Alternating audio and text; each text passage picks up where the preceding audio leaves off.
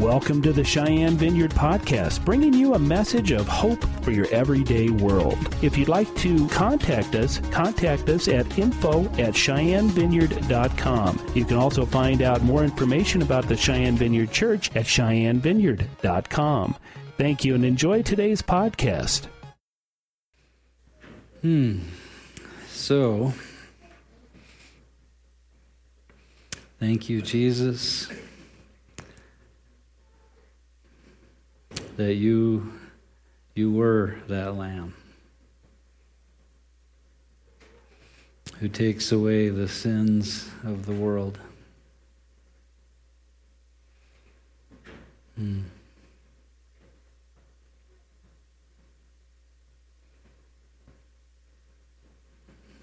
thank you that you're a Savior whose love was stronger than death. Death could not hold you. And thank you that you're a King that is coming soon. And the Spirit and the bride say, "Come, come, Lord."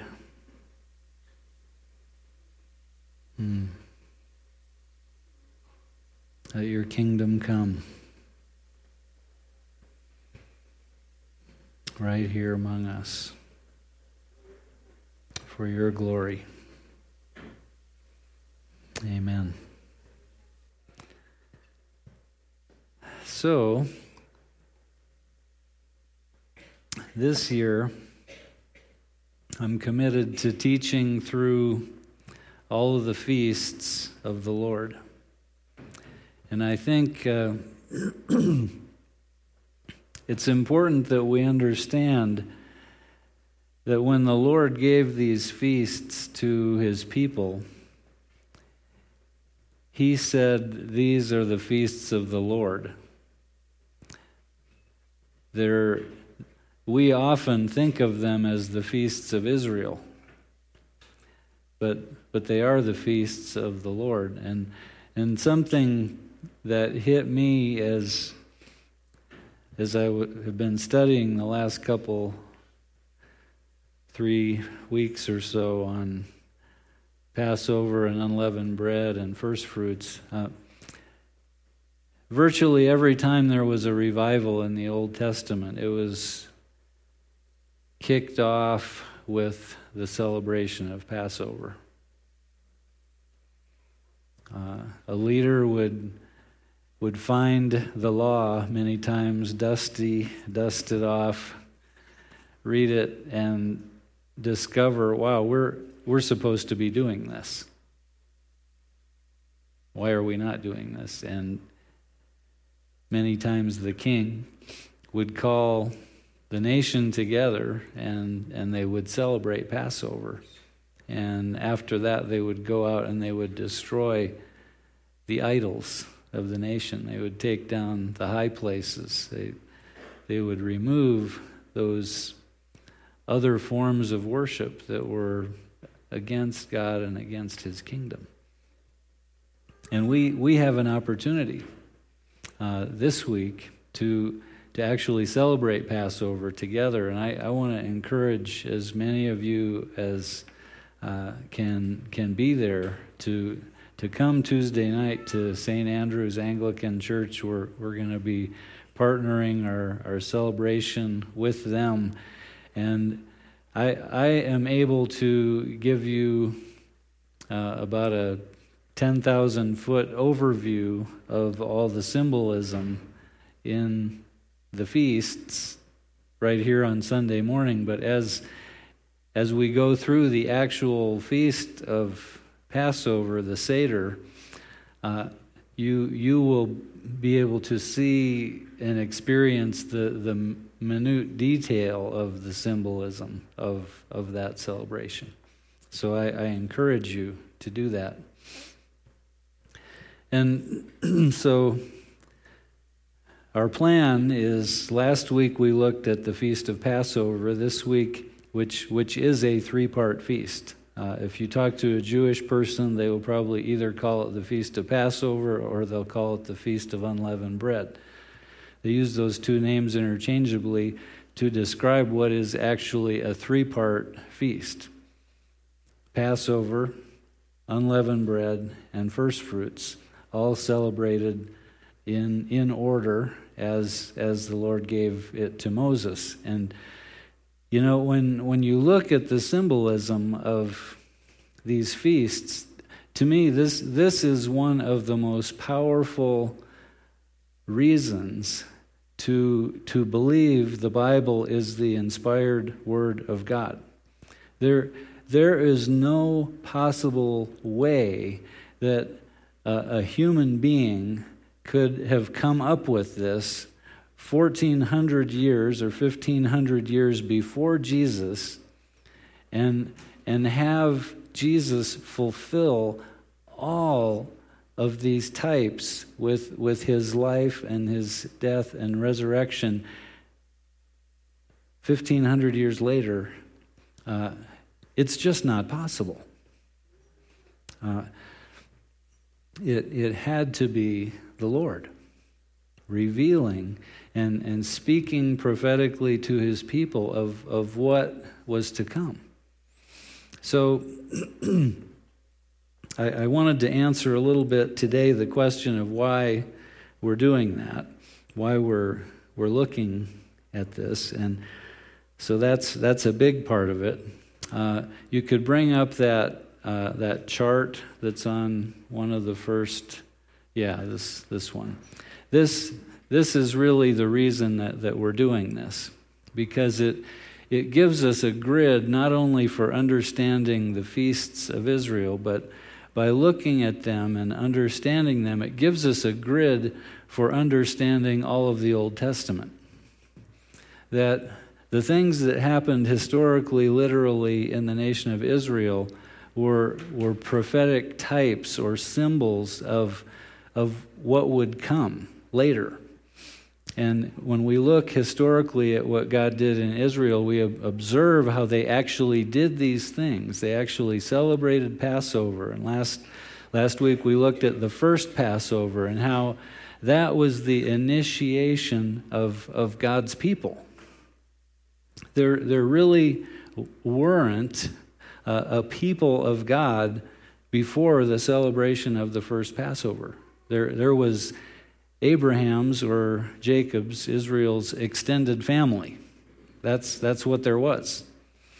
But when they obeyed God, celebrated Passover, they became a people of faith, and they became the people of God.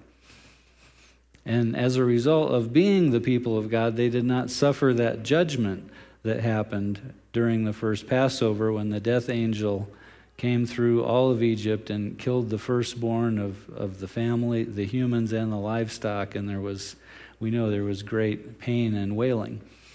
But then we take our understanding the next step, and we look at how the feasts were fulfilled historically, personally, in the life of Jesus.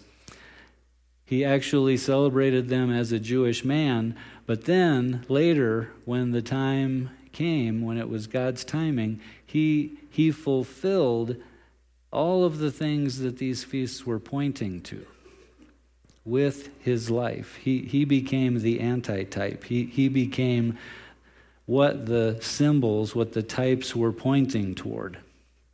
He became the fulfillment with what he did, with his death. And today we're going to look at just how amazing this is, how everything was fulfilled in Jesus at the same exact time that those same things were happening with actual literal Passover lambs. And then for us in the church, this is the important thing, that Jesus came and he fulfilled all of the law, and he initiated, he instituted the spiritual fulfillment of what had been just a natural celebration for the nation of Israel.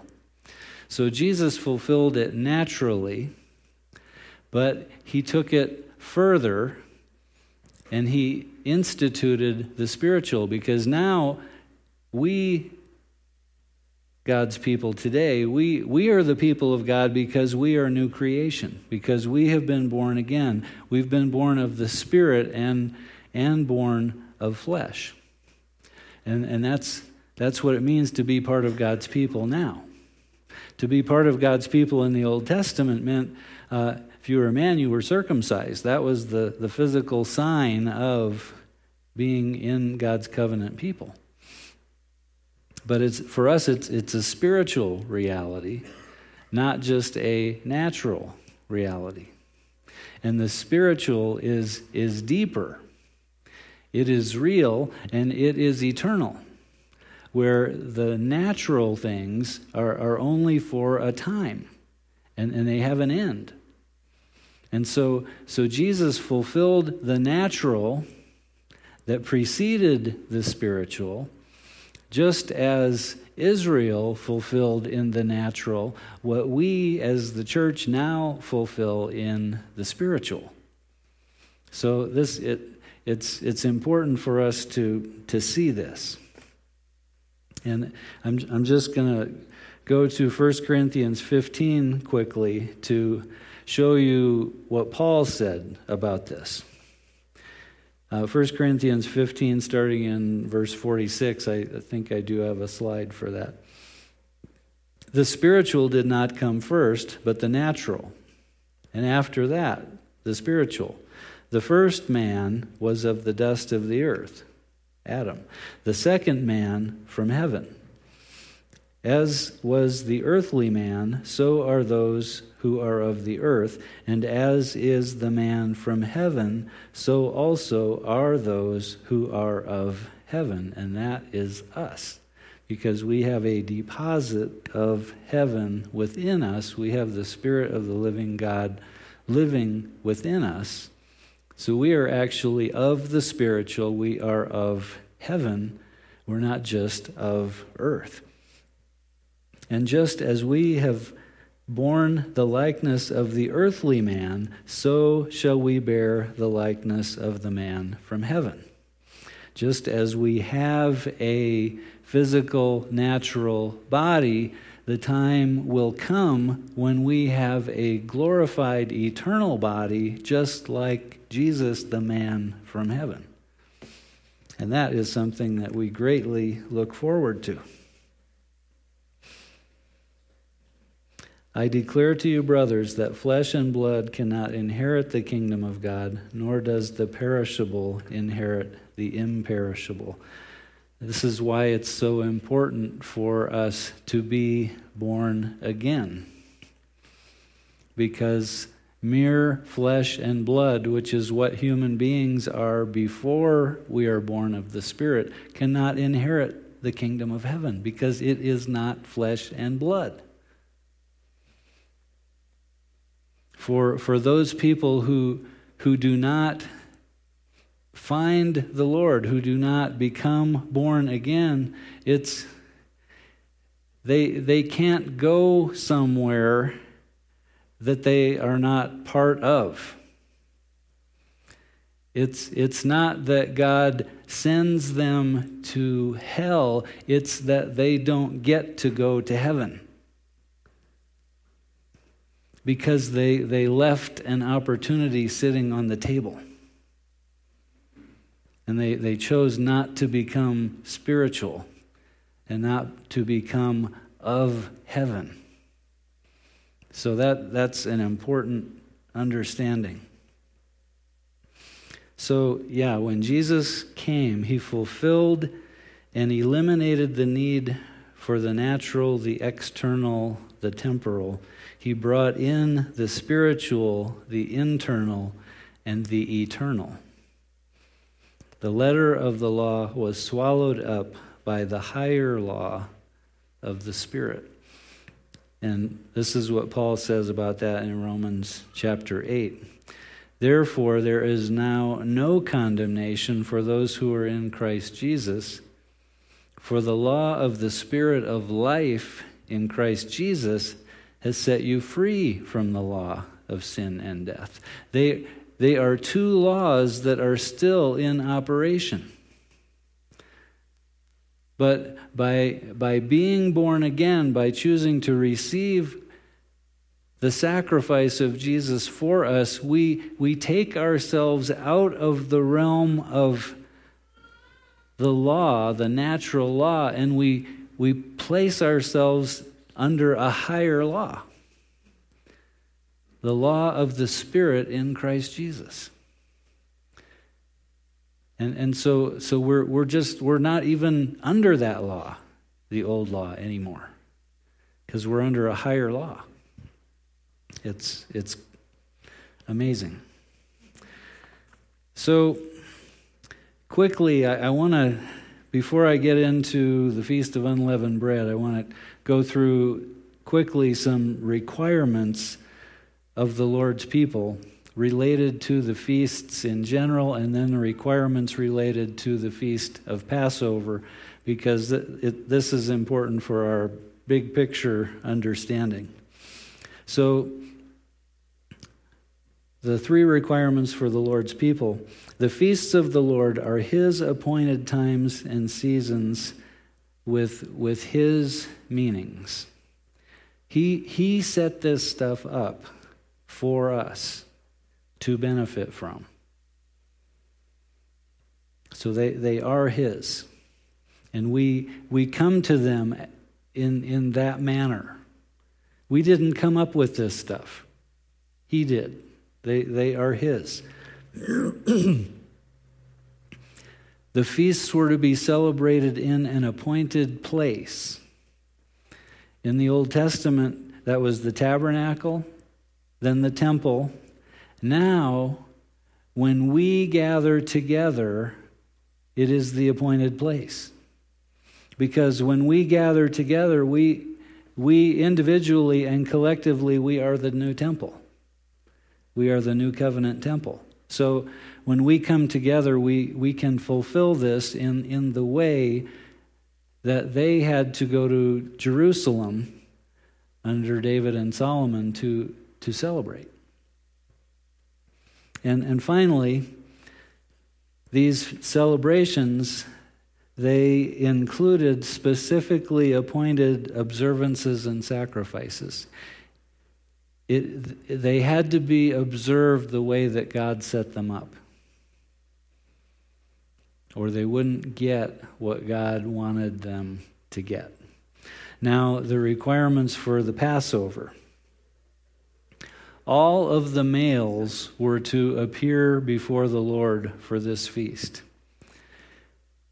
And that meant that as the leaders of the families, the spiritual leaders of the families, the men were to come before the Lord together, representing all of the people. They were representing their family. They were not to come before the Lord empty-handed. They were to come to this feast with offerings. And this is one of those times of the year, there were only a few when the people were required to bring in free will offerings. And this is one of those times. And finally, there was a promise of the preservation of their inheritance if they would celebrate this feast. And that points to Deuteronomy 28, all the blessings thereof of obedience to the Lord. And for us, Matthew 6:33 points to that. By seeking first the kingdom of God, all these things are given, provided for us. That's the New Testament example of that promise. Sorry. So let's look at the Feast of Unleavened Bread today. There's there's a little less to go through in these two feasts, so I'm hoping I can make it through both of them today, because they set the stage for what we will be celebrating next Sunday. And actually, if I didn't make it to first fruits, that would be fine, because that would be really appropriate next Sunday, as you will find out. So, Exodus 23, starting in verse 14, this is a description of the Feast of Unleavened Bread. 3 times a year you shall celebrate a feast or a festival to me. You shall observe the Feast of Unleavened Bread. For 7 days you are to eat unleavened bread, as I commanded you, at the appointed time in the month Abib. For in it you came out of Egypt, and none shall appear before me empty-handed.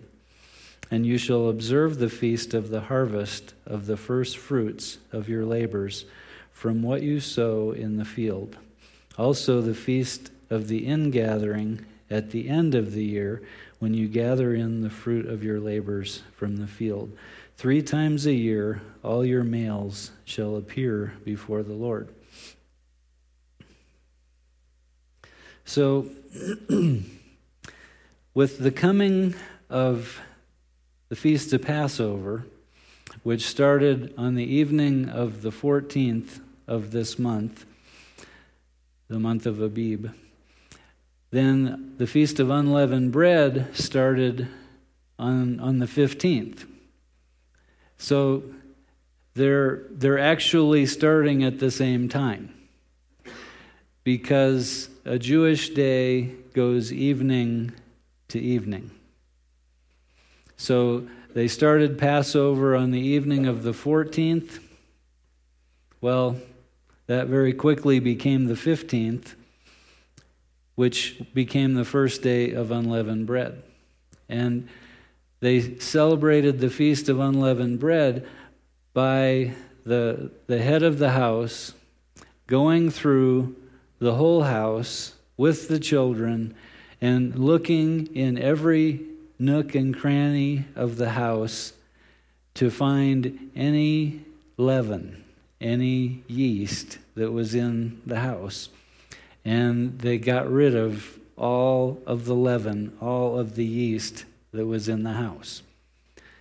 If any leaven or any yeast was found in the house of any person in the community, they were no longer part of the congregation of Israel.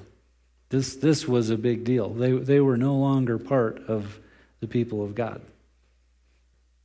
So they had to do this, and they were very serious about this. They were very diligent about this. That's how they celebrated the feast. No leaven was to be found in their house. And they were to eat unleavened bread for 7 days of the feast. The number 7 speaks of completeness, complete separation from all things of the world, all things that are leavened, that are sinful, in order to feed upon Christ, the one who had no sin, the one who had no leaven. That is what this feast is speaking of. There's really 2 big things in this feast. Passover, we had the killing of the lamb and the application of the blood. That is a picture of our being born again. Now, we go right from that into unleavened bread in this 3-part feast. So immediately upon being born again, we are to examine our life. See, this is the spiritual reality that is pointed to by the natural celebration of the Feast of Unleavened Bread by Israel. So for us, the spiritual reality is for us to go through our entire life to go through our heart, to go through our house, and remove all the things that are sinful. Remove all of the things that are not according to God's kingdom. The way we treat each other in our house, some of the things that we might do, some of the things that we might watch on TV or the internet, all those things we're to examine ourselves, and we are to get rid of this stuff. And there's a reason that the Lord has set it up in this order. We can't remove the stuff without first applying the blood. We can't clean up our life, our house, our everything without the indwelling power of the Holy Spirit to empower us to obey what the Lord shows us. And this is the life of God as one of the people of God, is to have the Lord shine His light in the corners of our lives and show us where there's leaven, and then we say, yes, Lord, I agree, that is leaven, that is sin, and it must go. You've got to remove it for me. And sometimes it takes a little while for our heart to come into agreement with what God is saying. But He will start with us at least wanting to agree with Him. And then He will go further as we do agree with Him, and He gets us to the place where we actually want to get rid of it, and it now makes us angry and sick that it's still there. He removes it. But sometimes it's like that, sometimes it's a process. But we've got to ask Him to do it. So that is the main thing of the Feast of Unleavened Bread. It is getting the sin out of our life. Because the people of God reflect the nature and character of God, and so the leaven has to be gotten rid of. Now, a few other elements of this feast that are important for us to see. There's an extra Sabbath in the week, some weeks, not all weeks, that the Feast of Unleavened Bread is celebrated. It begins on the 15th, the same Jewish day that Passover is celebrated. The 15th is an extra Sabbath, which explains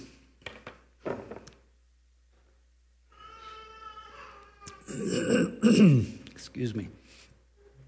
When Jesus was crucified, and it described the preparation day before the Sabbath. It wasn't a normal Sabbath, the seventh day. It was the extra Sabbath that was happening that week because of the Feast of Unleavened Bread. And we're going to actually see this today. So for us, this extra Sabbath in this week, again, it points to the finished work of Christ. It points to our ability to now cease from our own labors, from our own efforts to get to God or to do something for God, and to receive what Jesus Christ has done for us and to rest in that.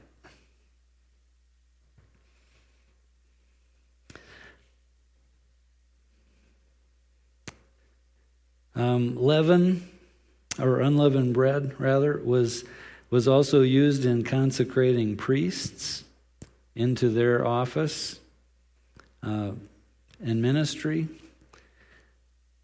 For us, it's the turning from and removal of sin that must precede our being released into our own full destiny calling in Christ Jesus. The leaven's got to be removed before we can fully enter into what God has for us in our calling and destiny. And when a release into our calling and destiny precedes the removal of leaven, we've seen lots of examples of that,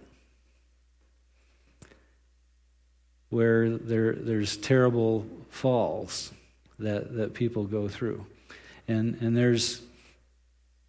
I learned early on in ministry, and I'm very thankful that I learned it when I did, that there's a difference between character and gifting.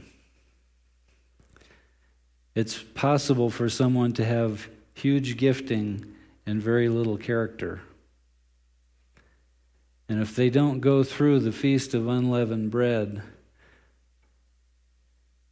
they will be a source of great pain to the people of God. So we want to avoid that happening and do it the way that Israel did. They celebrated that Feast of Unleavened Bread, and they used unleavened bread in the consecrating of their priests and releasing them for ministry.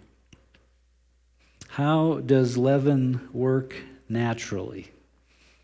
We need to understand that. How many bread bakers do we have here? Got a few. Not so many, but some. Does it take a lot of yeast for a loaf of bread? Yes, if it's not very strong yeast. But if it's pretty strong yeast, you don't need very much for a big loaf. Because all you got to do is work it in there and then just let it sit. And what happens? It puffs up.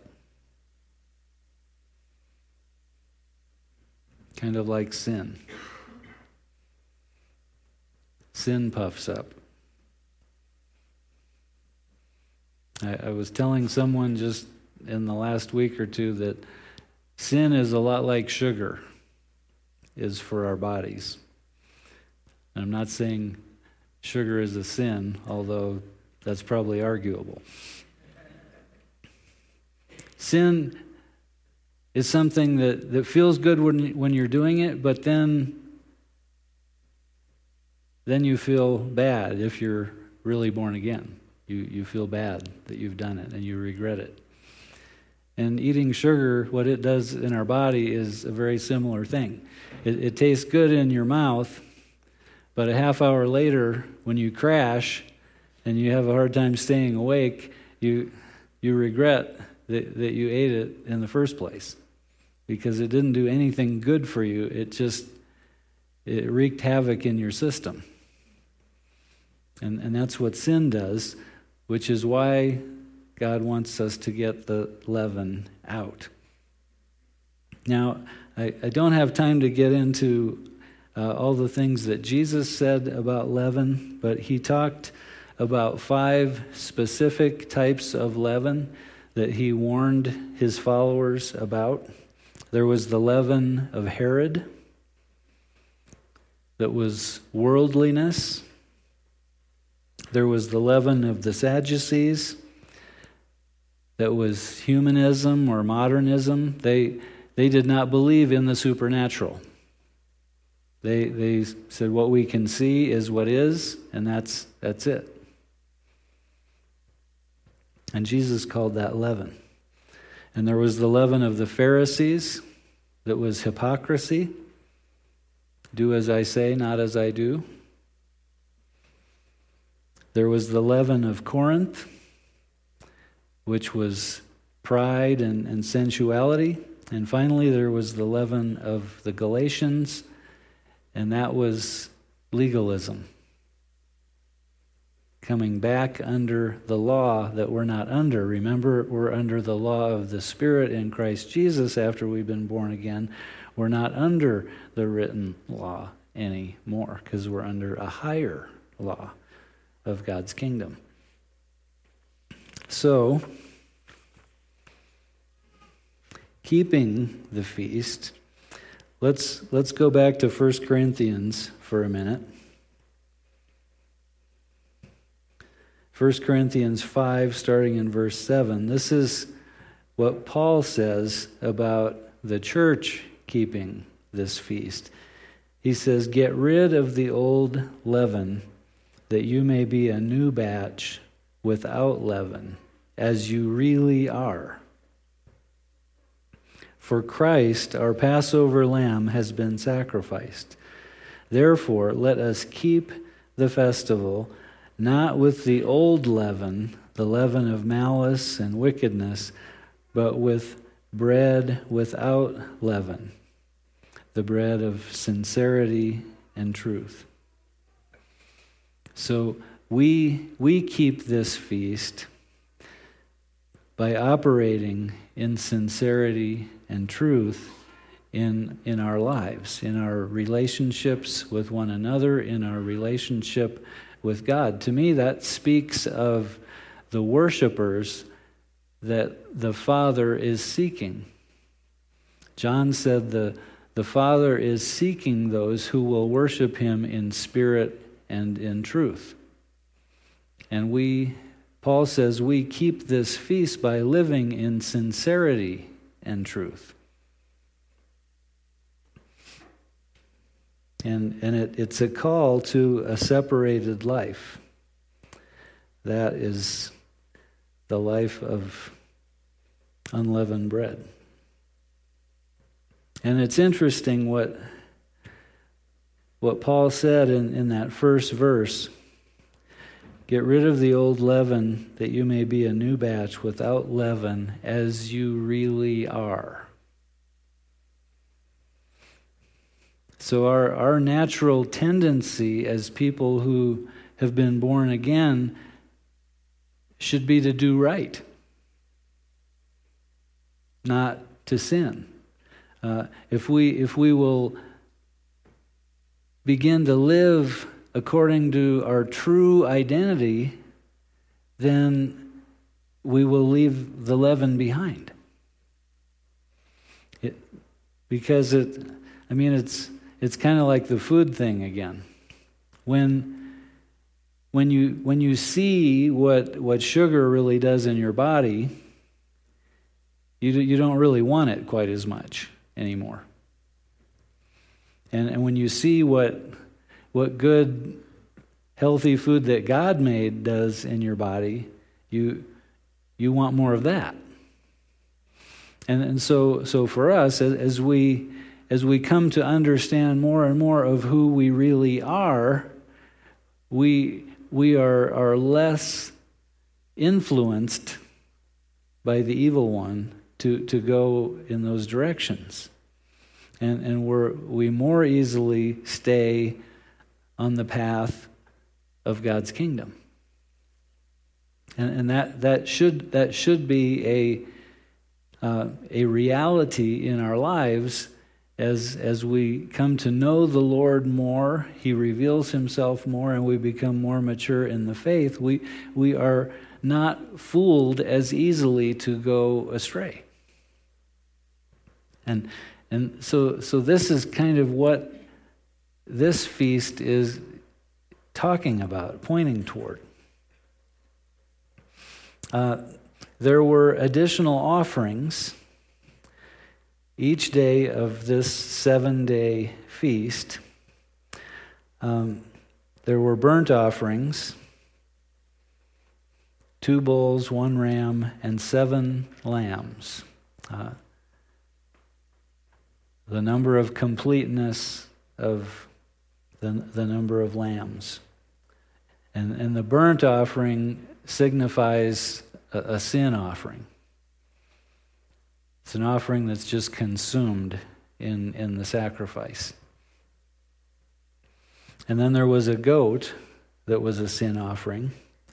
And there were meal offerings of fine flour and oil offered with the burnt offerings, speaking of Christ's perfect, sinless humanity. And then finally, there were the regular daily sacrifices, morning and evening lamb for a burnt offering, and the meal and drink offering that speaks to us of the Lord's Supper. The meal and the drink offering speaks to us of Christ's body and blood. So Israel could only approach God through a blood atonement. That is also the only way that we can approach God, is through the blood, the substitutionary atonement of Jesus.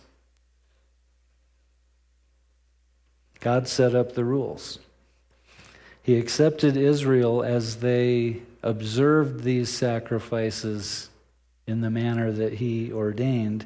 He accepts us through the perfect and complete sacrifice of Christ Jesus on our behalf as we apply the blood to ourselves.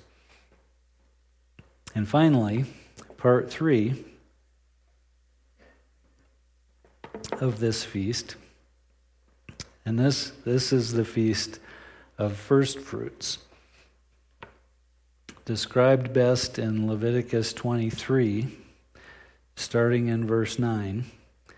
The Lord said to Moses, "Speak to the Israelites and say to them, when you enter the land I am going to give you, and you reap its harvest, bring to the priest a sheaf of the first grain that you harvest. He is to wave the sheaf before the Lord, so it will be accepted on your behalf. The priest is to wave it on the day after the Sabbath. On the day you wave the sheaf, you must sacrifice as a burnt offering to the Lord a lamb a year old without defect, together with its grain offering of 2/10 of an ephah of fine flour mixed with oil, an offering made to the Lord by fire, a pleasing aroma, and its drink offering of 1/4 of a hin of wine. You must not eat any bread or roasted or new grain until the very day that you bring this offering to your God. This is to be a lasting ordinance for the generations to come wherever you live." So they were to bring the first sheaf of ripe grain, usually probably barley or wheat sometimes, to the priest so he could wave it before the Lord as an offering. They were recognizing the Lord's provision for them with this offering. But also notice how this celebration included the unleavened bread and the wine as part of the offering that again points to the Lord's Supper for us. So the sheaf in Scripture usually points to a person. And the single sheaf presented to the Lord on this day represented the Lord Jesus. He is the fulfillment of the sheaf of first fruits. If you remember the dream that Joseph had about the sheaves of grain bowing down to his, those were people in his dream. So this sheaf of first fruits is Jesus. He is the first fruit. And he is for us the first fruit of the resurrected ones. And this is Paul's interpretation of this feast for us. 1 Corinthians 15, starting in verse 20. But Christ has indeed been raised from the dead, the first fruits of those who have fallen asleep or died. For since death came through a man, the resurrection of the dead comes also through a man. For as in Adam all die, so in Christ all will be made alive, but each in his own turn. Christ the firstfruits, then when he comes, those who belong to him. Then the end will come when he hands over the kingdom to God the Father after he has destroyed all dominion, authority, and power. So the first fruits that Jesus is for us, he points toward our ultimate fulfillment as the church, that will be us getting our new bodies, our resurrected bodies that will last forever. Is this amazing stuff? Am I the only one who thinks this? This is really unbelievable. All of the prophecy that are involved in these feasts. Now bring up the table, probably the next slide. This is for our understanding of what actually takes place this week. On the Sabbath day, on the 10th, Jesus enters Jerusalem. That is Palm Sunday. You know, he comes into Jerusalem on the donkey, and the people are putting palm branches before the donkey so it doesn't even have to step on the dirt.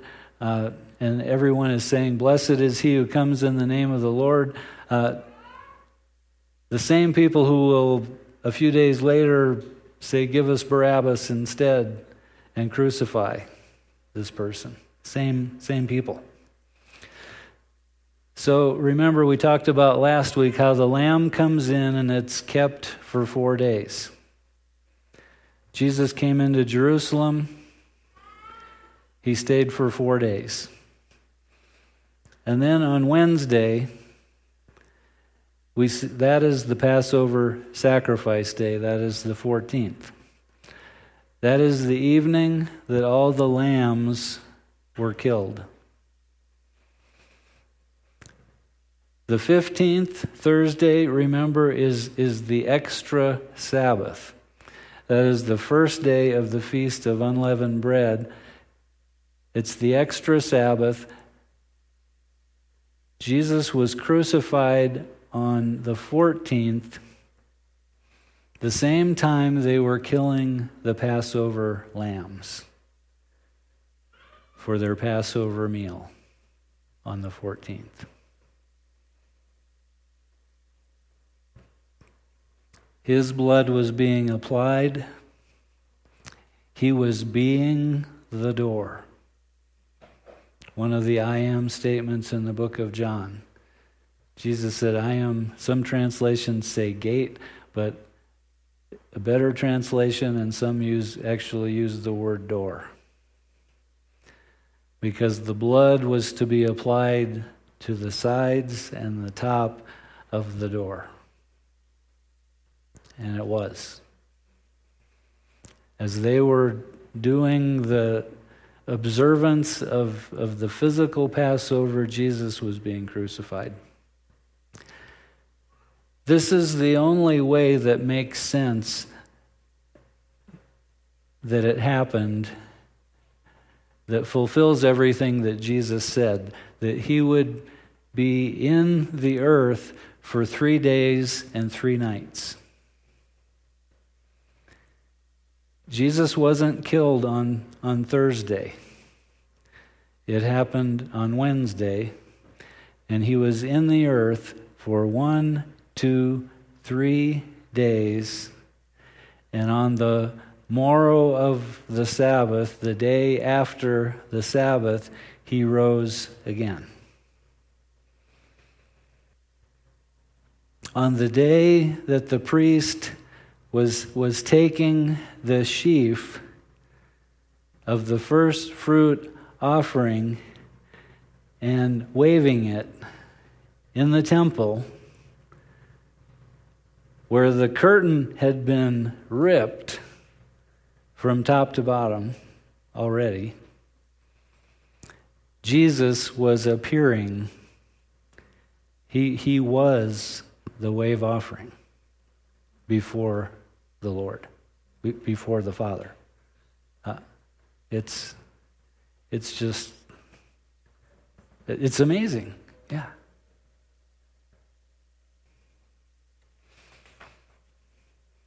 And what does the first sheaf mean for us as the people of God? We are to maintain our first love. And remember these things in light of what we have just studied in Revelation chapter 2 and 3. We maintain our first love. We maintain our first works. And we keep hold of our first and holy faith. That Jesus is all. That he completed it all. He completed all of Passover. He fulfilled all of unleavened bread. He was the literal and complete fulfillment of first fruits, being the first one to be resurrected from the dead. And then there's even that amazing few words that Matthew mentions and nobody else even dares to talk about it. And theologians don't even want to talk about it. When Matthew said, and there were others who were raised from the dead along with Jesus. And nobody really wants to talk about that. Nobody knows what happened to those people. There was so much power that came down from heaven. This is what I think. And it hit Jesus and raised him from the dead, but there was extra, like ricochets, that went and it hit some people who were dead in the grave, and they woke up and they said, "Whoa, what was that? I'm alive." Because they were, see, it was a sheaf. A sheaf isn't one stalk. Together, they were that wave offering. Wow.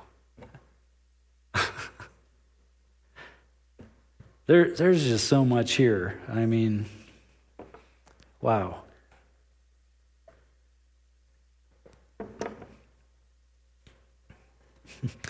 Yeah, this is what Matthew said in Matthew 27. At that moment, the curtain of the temple was torn in two from top to bottom. The earth shook and rocks split. The tombs broke open, and the bodies of many holy people who had died were raised to life.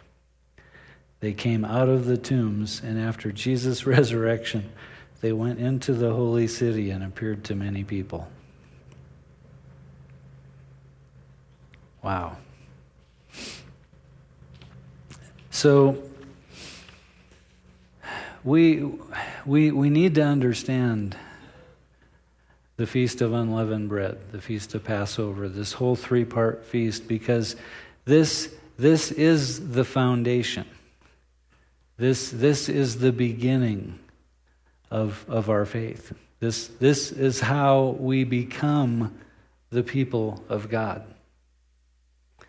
We see we understand, we receive the sacrifice of Jesus, our Passover lamb, who takes away the sins of the world, and we apply his blood to our lives.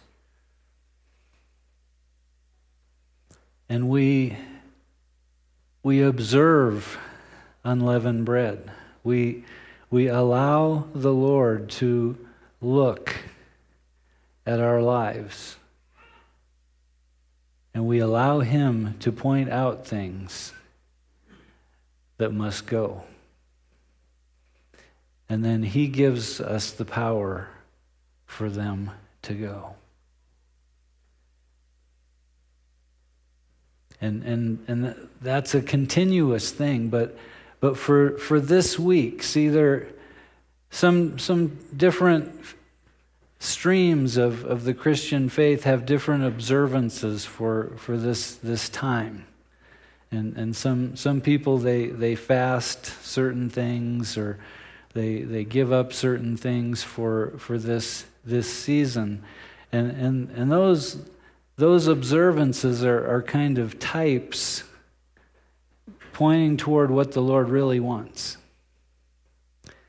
He doesn't want us to give up meat or chocolate. He wants us to get rid of the leaven, so that we can be fully promoted and released into our calling and our destiny.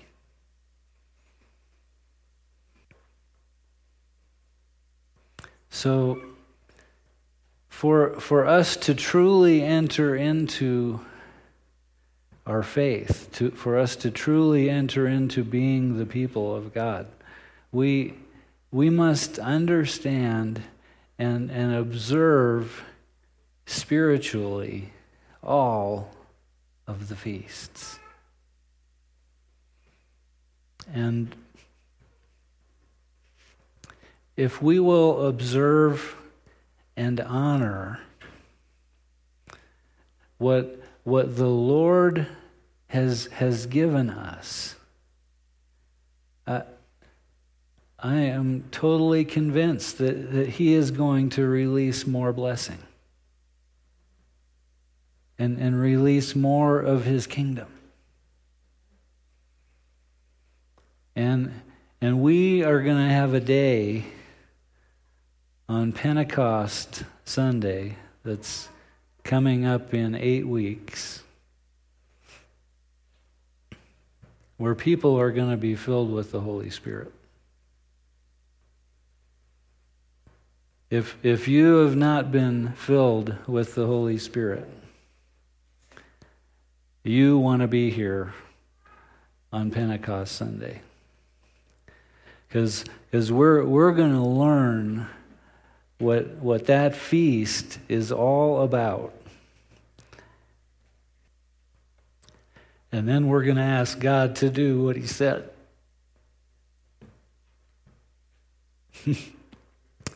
Just wait, he's going to do it.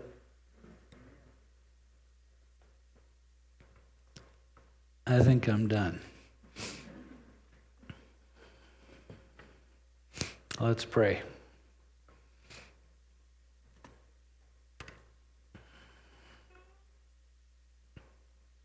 Father, I thank you for your great wisdom. I thank you that it's the glory of God to hide a matter, and it's the glory of a king to search it out. And I thank you for the kings who have sought out the richness of what is in your feasts. And Lord, right now, if there's anyone here who has not been born again, who's not been through Passover, I pray you draw them into your kingdom right now. May they not leave still an old creation. And I pray, Father, that you would shine your searching light into our hearts and our lives and point out the leaven and then remove it. Bring us into agreement with you. Bring us into desire along with you that you remove the leaven. So Lord, we want to be prepared and released into our full calling and destiny in your kingdom, individually and corporately.